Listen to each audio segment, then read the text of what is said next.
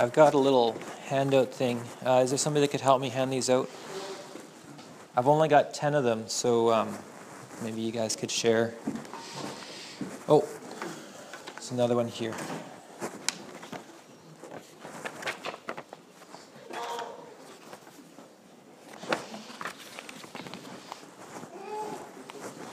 So we're going to talk about money today. And so I guess this is kind of continuing the series. Matt has been talking about money the last two Sundays. And I was kind of excited to hear that he was teaching about money, for one thing, because it's such an important issue. Jesus said, where your treasure is, there your heart will be also. And I always appreciate when it's hard, especially, I'm here as a missionary. I don't receive any money from this church. That's just how it works. If you're new here, if you give in the offering plate, it doesn't go to me. So, but it's hard when you're somebody like Matt and you're supported by the church to talk about money. And yet we have to talk about money because it's a hard issue. And Matt wants the best for you, and he cares for you, and he loves you, and he carries the burden of your souls on his shoulder, and he loves you well in preaching on the sermon. I'd encourage you to go thank him for preaching on that, because it takes a lot of courage to touch on that. And Matt has spoken the last two Sundays. Well, I didn't hear what he spoke about last Sunday, but because I wasn't here. But from talking with him, what I understand is he's talking about giving, and that's the hard issue. That's the hard part, is giving. But the other half of the hard part is receiving money. And so, as I mentioned, I'm a missionary. I am sent from my hometown in Red Lake, Ontario, originally to work in Africa, and now to work here at the University of Sherbrooke, doing Bible studies and sharing the gospel there on campus. And it's hard to receive money. It's hard to ask people for money. It's hard to do something that you love that doesn't really feel like work, and at the end of the day, feel like, okay, I've done a day's work, I can go to sleep with a clean conscience. And there's a whole bunch of issues here, and I know that there's a few people in ministry, like in a similar situation as I am, or just starting with, they're just leaving now, Joel and Chantal. So these are important issues that I have wrestled with, and that I want to share with you to enable us to do ministry well and to love well people that are doing ministry. So, and the reason that you have so much notes, so you got like a book here, a little booklet, it's because my mission asked me when I was starting missions to really research the subject and figure out what I believed. And this past summer, I kind of revived that stuff, recorded some podcasts, and was kind of thinking through that. And I thought, you know what, I'm just going to print the whole thing, give it to you guys, and it'll be a resource for you. There's a whole bunch of Bible studies in there and a whole bunch of stuff that I don't have time to get into today. But you can look at it throughout the week if these subjects interest you, because it's really important and often doesn't get talked about because, you know, it's a difficult subject to talk on. So the first thing I want to say, I'm going to mostly be talking about receiving and the heart of a pastor, and is it legitimate, and what about Paul, what about tent making, what about George Mueller and stuff like that. I just want to say one brief thing about giving, and I'm sure that Matt has done a great job of all of this, but just one thing that could be said is that sometimes as children, let's go here, we have sort of an immature understanding of how money works because we're children, right? And we say silly things like, "Where's my clothes? There's nothing to eat. Mom, can I have the keys of the car? Mom, why is there no gas in the car?" As though the magical money fairy just kind of floats around, or the magical laundry fairy picks up your clothes and does them, and the food fairy puts food in the fridge, and the cleaning fairy cleans up after you. And if these things don't happen, we're like, "Hey, what's wrong? Why didn't this happen?" And of course, the reality is that somebody has to do all these things. Everything, if you look around this room, or if you're a child looking around your house, everything costs money. The lights, the heating, the car, the food, everything either costs work or money. And as kids kind of grow up through teens, they kind of need to realize, hey, you need to be contributing here. You're no longer a little baby. You need to be contributing. And sometimes that's a rough transition first roommate, first college, first, getting married, and realizing, oh, I'm no longer a child. I need to pick up after myself. I need to, being an adult is hard work. It kind of sucks in a way. It would be nice if it could just be kids and people would pay for us. And sometimes we bring this immature attitude into the church. And again, I don't know anybody's giving here. Okay, I'm not. If you feel like I'm preaching right at you, I'm not. I have no idea where anybody's giving is. But sometimes we have this immature idea that somebody else will pay for the lighting. Somebody else will plow the snow. Somebody else will mow the grass. Somebody else will pay the rent and the mortgage of the church. Somebody else will pay for the pastor's time, the worship leader's time. It'll all just be done for me. And if I just show up and leave, I've done my part. And this is not at all to, if you're new, if you're checking it out, you're not sure if Christianity's for you, if you're really broke, whatever, that's fine. But if you're a committed member, if this is your church home, if this is something that gives you life and you're like, I'm part of this community, this is my family, then there's a time and a place to say the magical pink money fairy is not going to sprinkle money on everything. This is us. And our church is not state-sponsored. We don't get money, from somewhere else. It all comes from this room right here. This is where the money comes from. So, be that as it may, I just thought it's a little bit awkward to say, but I think it needs to be said that if nobody in this room paid anything, there would be no church. There would be no church. And so we need to contribute. And this is out of, and whatever you feel led to give, that's up to you. That's between you and God. There's no compulsion. God loves a cheerful giver. This isn't to lay a burden of guilt on anybody, but that's just how money works in a Protestant situation. So that is page 4 in your little booklet here. I want to talk about some of the dangers of ministry and money, because we're going to talk about basically my thesis here is that it is good to receive money. It is good for a pastor to get paid. It is good for a missionary to get paid. But in saying that, and we're going to go there, but first there's a few dangers. And the Bible is very clear. There are some dangers here in receiving money. Money and ministry sometimes don't mix, or it has gone wrong. It can go wrong. So the first thing, and you might already be going here in your mind is from what I just shared, is that the gospel must be free. There should never be somebody that feels as though they can't go to church because they can't afford it. There should never be somebody that feels as though they can't ask the pastor to come over and pray with them because they can't afford him. And there can, even what I said, I know can be misconstrued to being like, if you're not paying, then don't show up. And that's not what I meant to say. Okay, so if you heard that, just forget what I said. The gospel should be free. And where I get that, there's a lot of places in the Bible, but James 2, 1-6 says, we should not hold the rich in a place of favoritism. To say, because you come in here, we know that you're a doctor, we know that you're a lawyer, whatever, you get a special place, you're one of the elders, you're in control, and because you're poor and you're a student, I guess it's okay that you're here.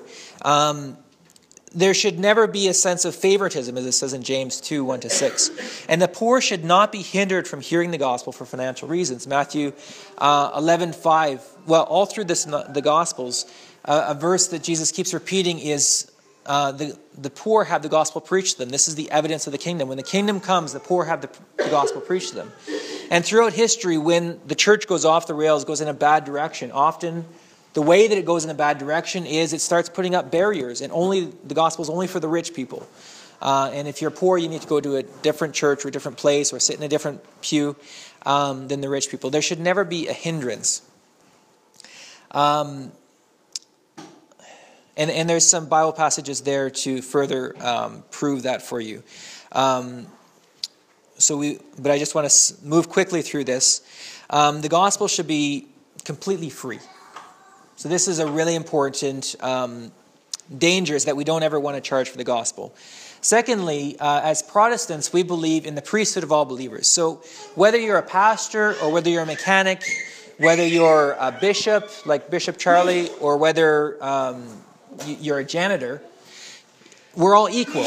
And we're all equal before God, in like how holy we are or how special we are. We're all equally special. And we're all equally share the burden of sharing the gospel with our friends, being on mission. We're all missionaries in the sense that we're all...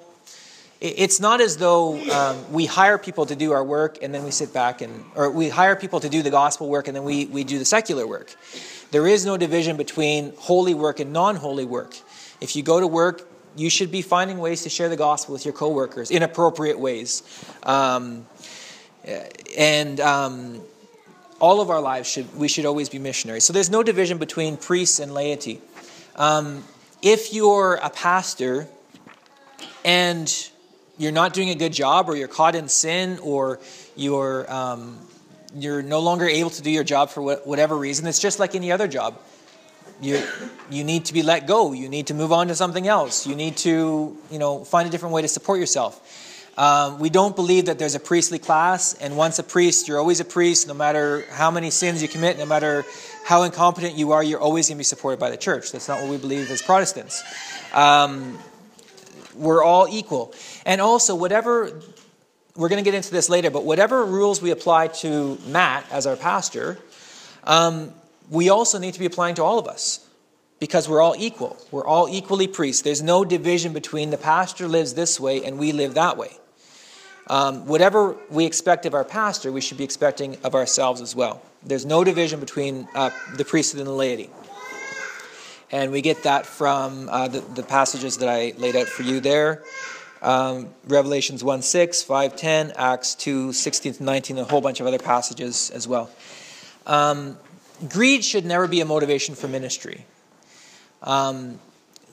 This is the qualifications for an elder in 1 Timothy 6, and in Titus, somebody who aspires to be a leader in the church should not be greedy. This is one of the qualifications. Because it leads to false teaching. If you're greedy for money, you're going to tend to tiptoe around certain issues and preach on issues that people like to hear, so that they enjoy hearing you, so that they buy your best-selling books, so that you get a bigger and bigger church, etc. Greed should not be a motivation for ministry.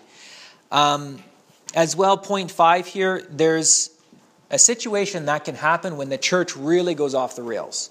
And in Ezekiel 34, 1-10, it talks about, and it's this extended metaphor of shepherds, that instead of being shepherds, they're abusing the flock, they're killing the flock, they're eating the flock, they're fleecing the flock, and they're living like kings while the flock is suffering under them.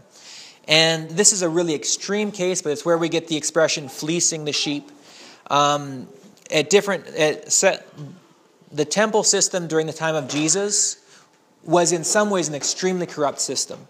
And so that applies in that situation. That sometimes during the Middle Ages, the church really went off the rails. And that's why the Protestants had a Reformation and the Catholics had a Catholic Reformation or a Counter-Reformation, whatever. We fixed the issues. There were serious issues during the later Middle Ages. And some health and wealth gospel and some cult situations are like that today. So that's kind of an extreme example. The world tends to think that all churches operate this way. It's not true, but if we're talking about dangers, we're trying to be comprehensive. That is something that can happen, is just people being greedy, people abusing people in the church. Point number 4 is kind of a big one that I've been going fast, but I want to slow down on point number 4, is that it's really important biblically that people work for their keep. It's really, really important. This is a really important concept, and I've already kind of mentioned this once. I'm going to mention it now, and I'm going to mention it later because it's so important.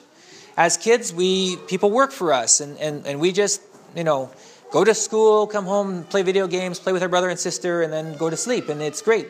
Somebody else provides for us. But as we grow up, we need to work.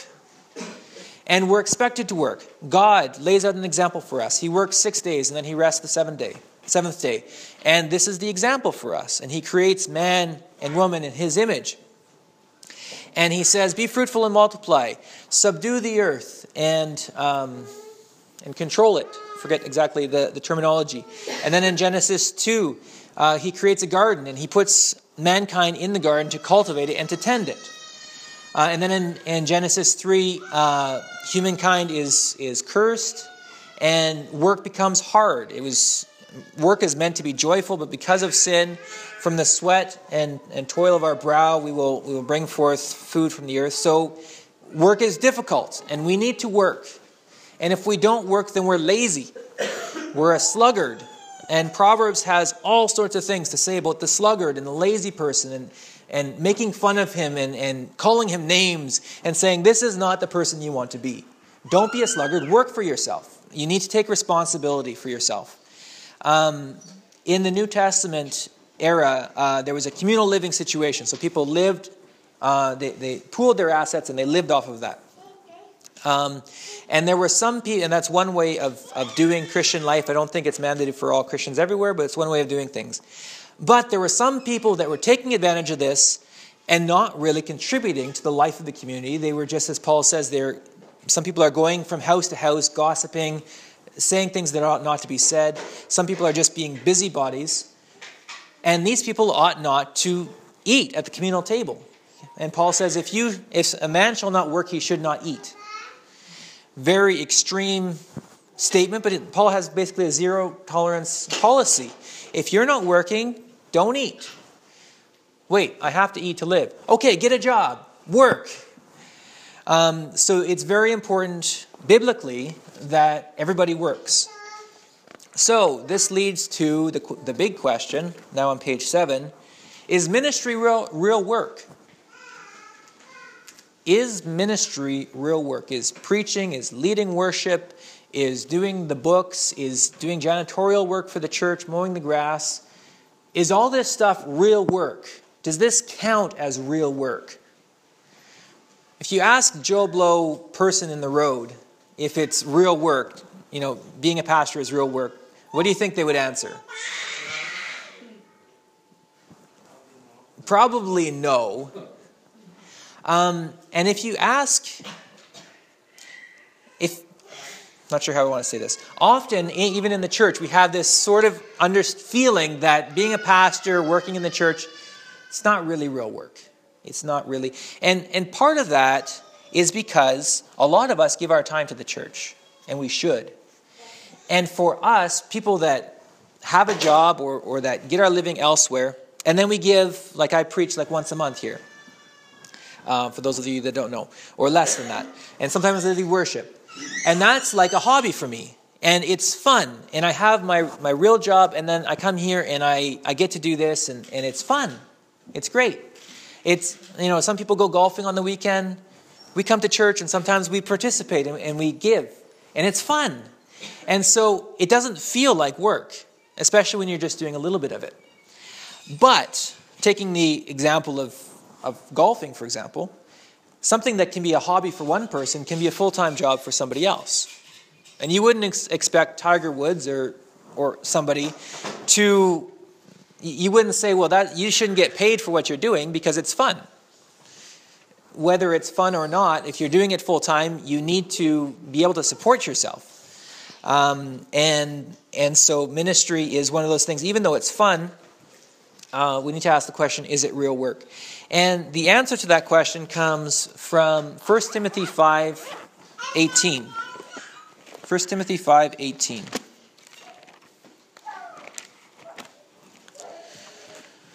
Got a lot to say, but and you might get kind of lost. You might be getting lost already in all the material I prepared. But there's two main passages that are really key. In 1 Peter 5:18 is one of them, and the second one is 1 Corinthians 9, and we'll go there next. 1 Timothy 5:18 says, starting at verse 17. The elders who rule well are to be considered worthy of double honor, especially those who work hard at preaching and teaching. For the scripture says, you shall not muzzle the ox while he is threshing, and the laborer is worthy of his wages. So we don't need to go further than that. It's extremely clear right here. Ministry work is real work, and you should pay the person that's doing ministry work. We don't have enough money to pay Matt to work full time. We wish we did. We wish we could. We're trying to raise more money so that we can pay him like we should. And that's the situation of a lot of churches. They don't have money to pay everybody like they should. But we should. We should pay as much as we can. And I think what this refutes really clearly is this sort of super spiritual idea that it's not really godly. It's not really spiritual to pay or to ask for money, for a pastor to ask for a salary. That's kind of, money is kind of dirty, and preaching is really holy, so we don't want to, get the preaching dirty with the money bit. No, it says elders are worthy of double honor, and the worker is worthy of his wages. It's real work to be working in ministry. So that leads into the second question. Is it okay to get paid for ministry work? Yes. We've already answered that question. The worker is worthy of his wages. It's okay to get paid for ministry work. My third question here, and I have more support for this than I'm going to go into right now, but you can read that later. Is it okay to get paid well for ministry work? Right away, you're thinking of a danger. You're thinking of an extreme situation of, a televangelist or somebody that's, has a private jet and is getting paid ridiculous amounts of money. And you're thinking there's something off about that. But the other extreme, which is far more common, is thinking that it's just normal for pastors to live at or far below the poverty level because that's just spiritual. It's just spiritual for missionaries and pastors to be poor. And if a pastor shows up, if anybody else shows up in, what's the latest model of car? If anybody shows up in a Tesla, we'd all gather around and be like, whoa, cool, you got a Tesla.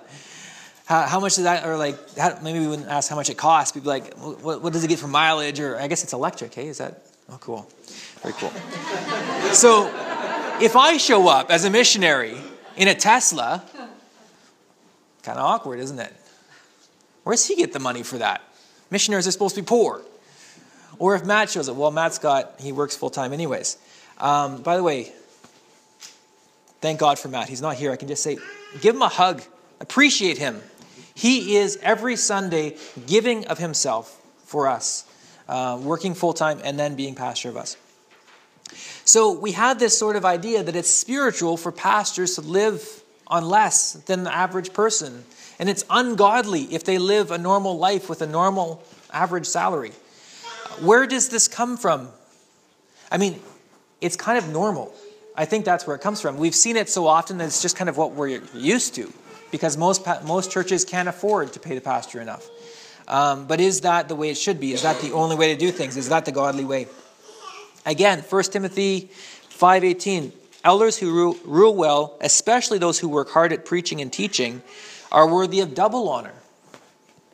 And then it goes right into the workers worthy of his wages. So, if I'm just going to be a literalist here and follow exactly what the Bible says, the pastor should get paid double what is normal to get paid. I don't know that that's exactly what it says. If $50,000 a year is normal for, or whatever, $40,000 a year, I don't know what. My wife does the finances more than me, but that the pastor should get like $80,000 a year. That's maybe not, that might be hyper-literalism.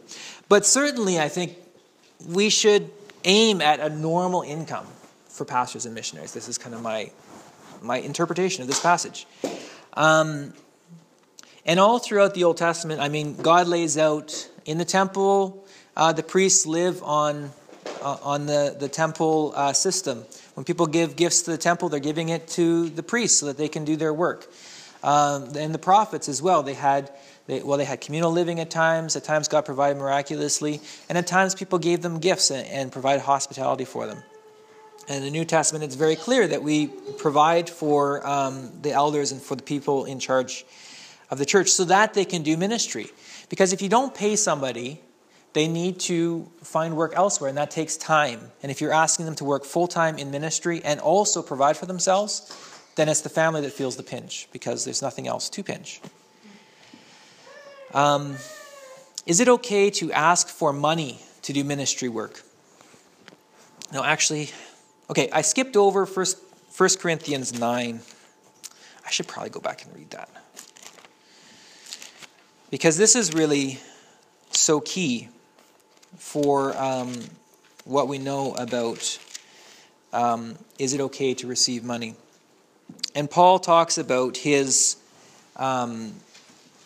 rights in the gospel. And then he wants to say that he has a special case in a special situation. But he wants to first lay out what his rights are. And he says, 1 Corinthians 9, am I not free? Am I not an apostle? Have I not seen Jesus our Lord? Are you not my work in the Lord? If to others I am not an apostle, at least to you I am, for you are the seal of my apostleship in the Lord. So he's saying, I am definitely an apostle. I'm the real deal. I'm definitely an elder. I'm definitely a pastor. I'm definitely a missionary, whatever our contemporary terminology is. I'm an apostle. My defense to those who examine me is this: do we not have a right to eat and drink? So now that I've established I am, we'll just say a pastor, okay? Because that's our contemporary equivalent of apostleship. I'm a pastor. Don't I have a right to eat and drink? Don't I have a right to be provided for? Secondly, don't I have a right to take along a believing wife? Doesn't my family have a right to be provided for? Now, Paul was single, but he's saying if I had a family, they would have a right to be provided for as well. Even as the rest of the apostles and the brothers of the Lord and Cephas. So he says all the other apostles, all the other pastors, they're all provided for. Their families are provided for. Me too, I should have a right to be provided for. Or do only Barnabas and I not have a right to refrain from working? He says I should have a right to refrain from working. And he's meaning working outside of the ministry. I should be able to devote myself full-time to ministry like the other apostles do. For who, and then he gives a whole list of examples. Who at any time serves as a soldier at his own expense? So if you're a soldier, you're going off to Afghanistan, it's not like you save up your money, you buy a plane ticket, and you buy a gun, and you buy a tent, and you go over there, and somebody else is going to pay you to be a soldier. Who plants a vineyard and does not eat the fruit of it? Who tends a flock and does not use the milk of the flock? Farmers live off the produce of their own work. I'm not speaking these things according to human judgments, am I? Or does not the law also say these things? For it's written in the law of Moses, you shall not muzzle the ox while he is threshing. God is not concerned about the oxen, is he? Or is he speaking altogether for our sake? Yes, for our sake it was written, because the plowman ought to plow in hope, and the thresher to thresh in hope of sharing the crops. If we sowed spiritual things in you, is it too much if we reap material things from you? If others share the right over you, do we not much more? Skipping down to 13.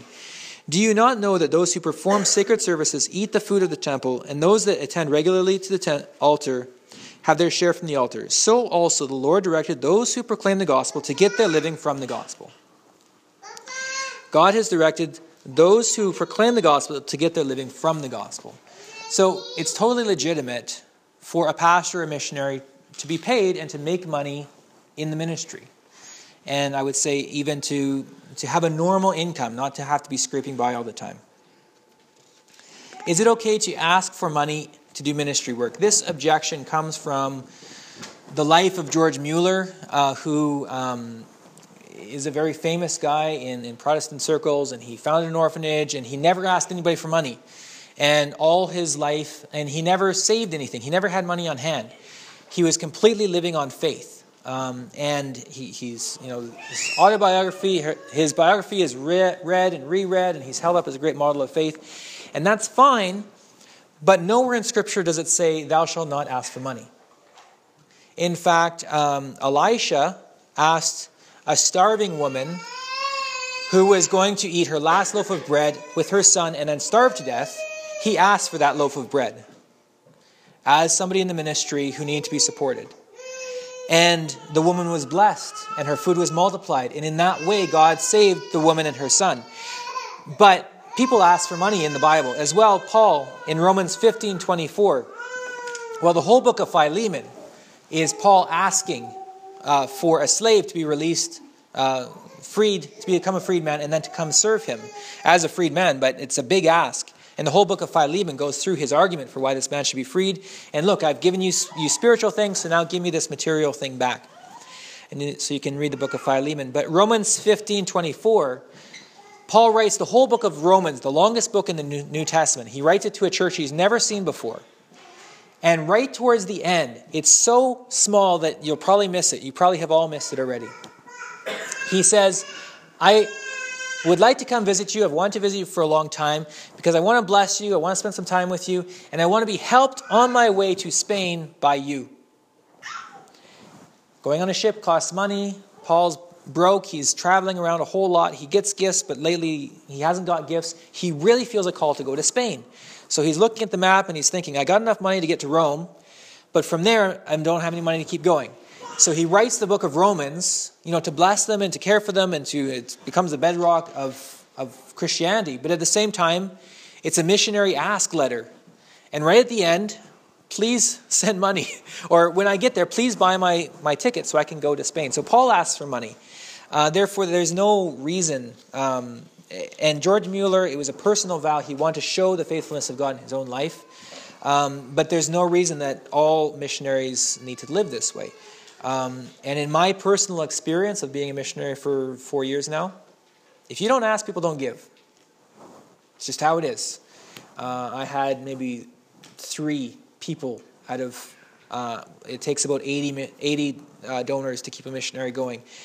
And about 3 of those just came up to me and were like, well, I presented in the church and said that I had a need. So I asked them that way. And they said, we want to support you and here's the amount and stuff like that. Everybody else had to have that awkward conversation. And then at some point, would you consider partnering with us in our ministry? If you don't ask, people don't tend to give. And point 5, is it okay to budget and save while doing ministry work? That again comes from George Mueller. And you can look at that later on. Okay, so there's 3 objections that I want to look at. I'm going to skip over K.P. Yohanan. Already looked at George Mueller. But if you are in ministry and you're asking people for money, you'll hear pretty often, well, what about Paul? Paul was a tent maker.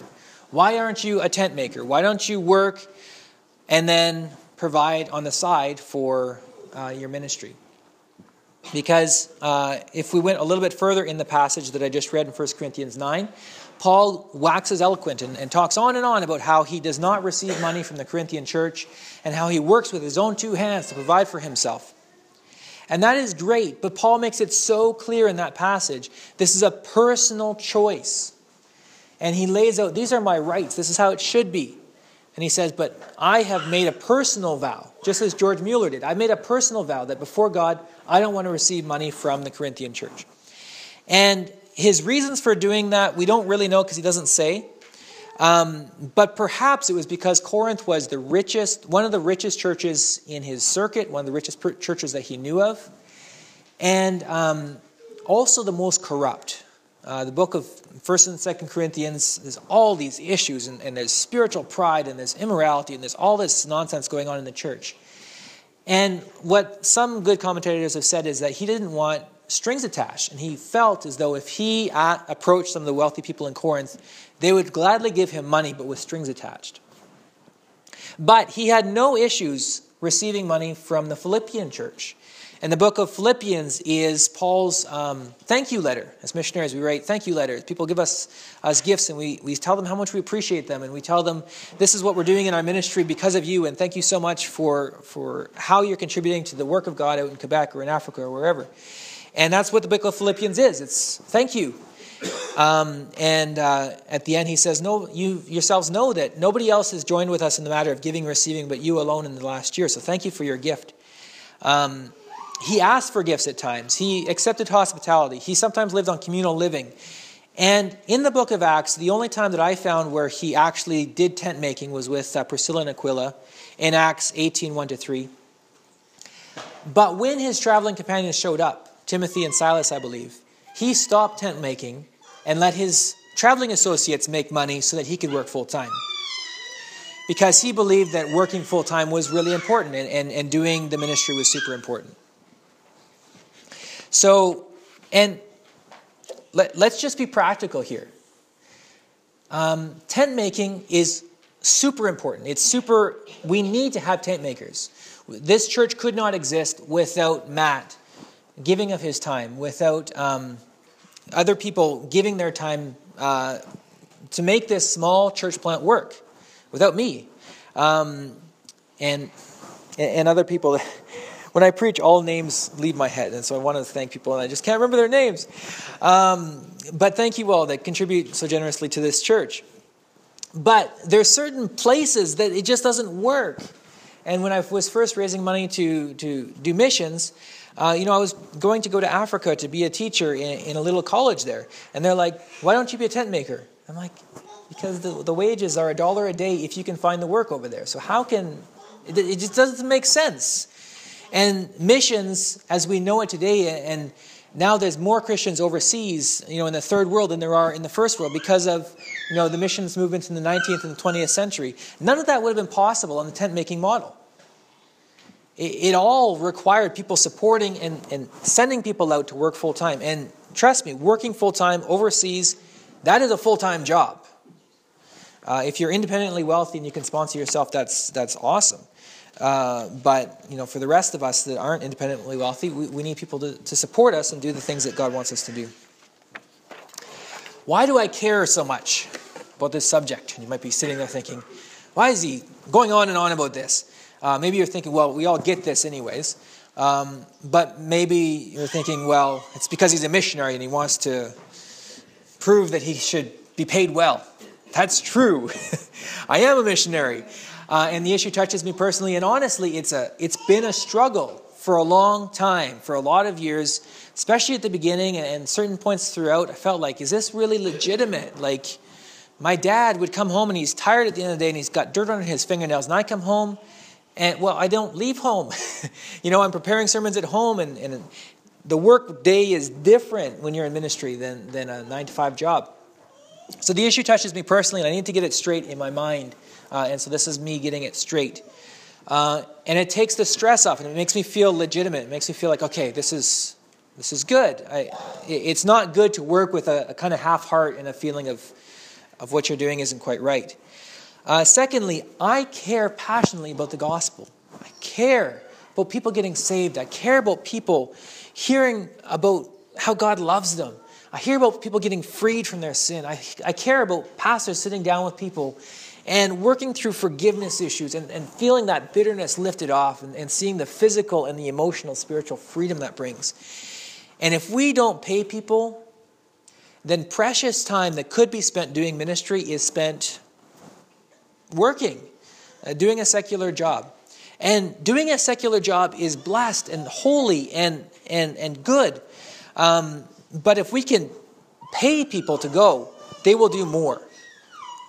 And thirdly, and probably the one that touches me most deeply and personally, is that I care about pastors' kids and pastors' wives.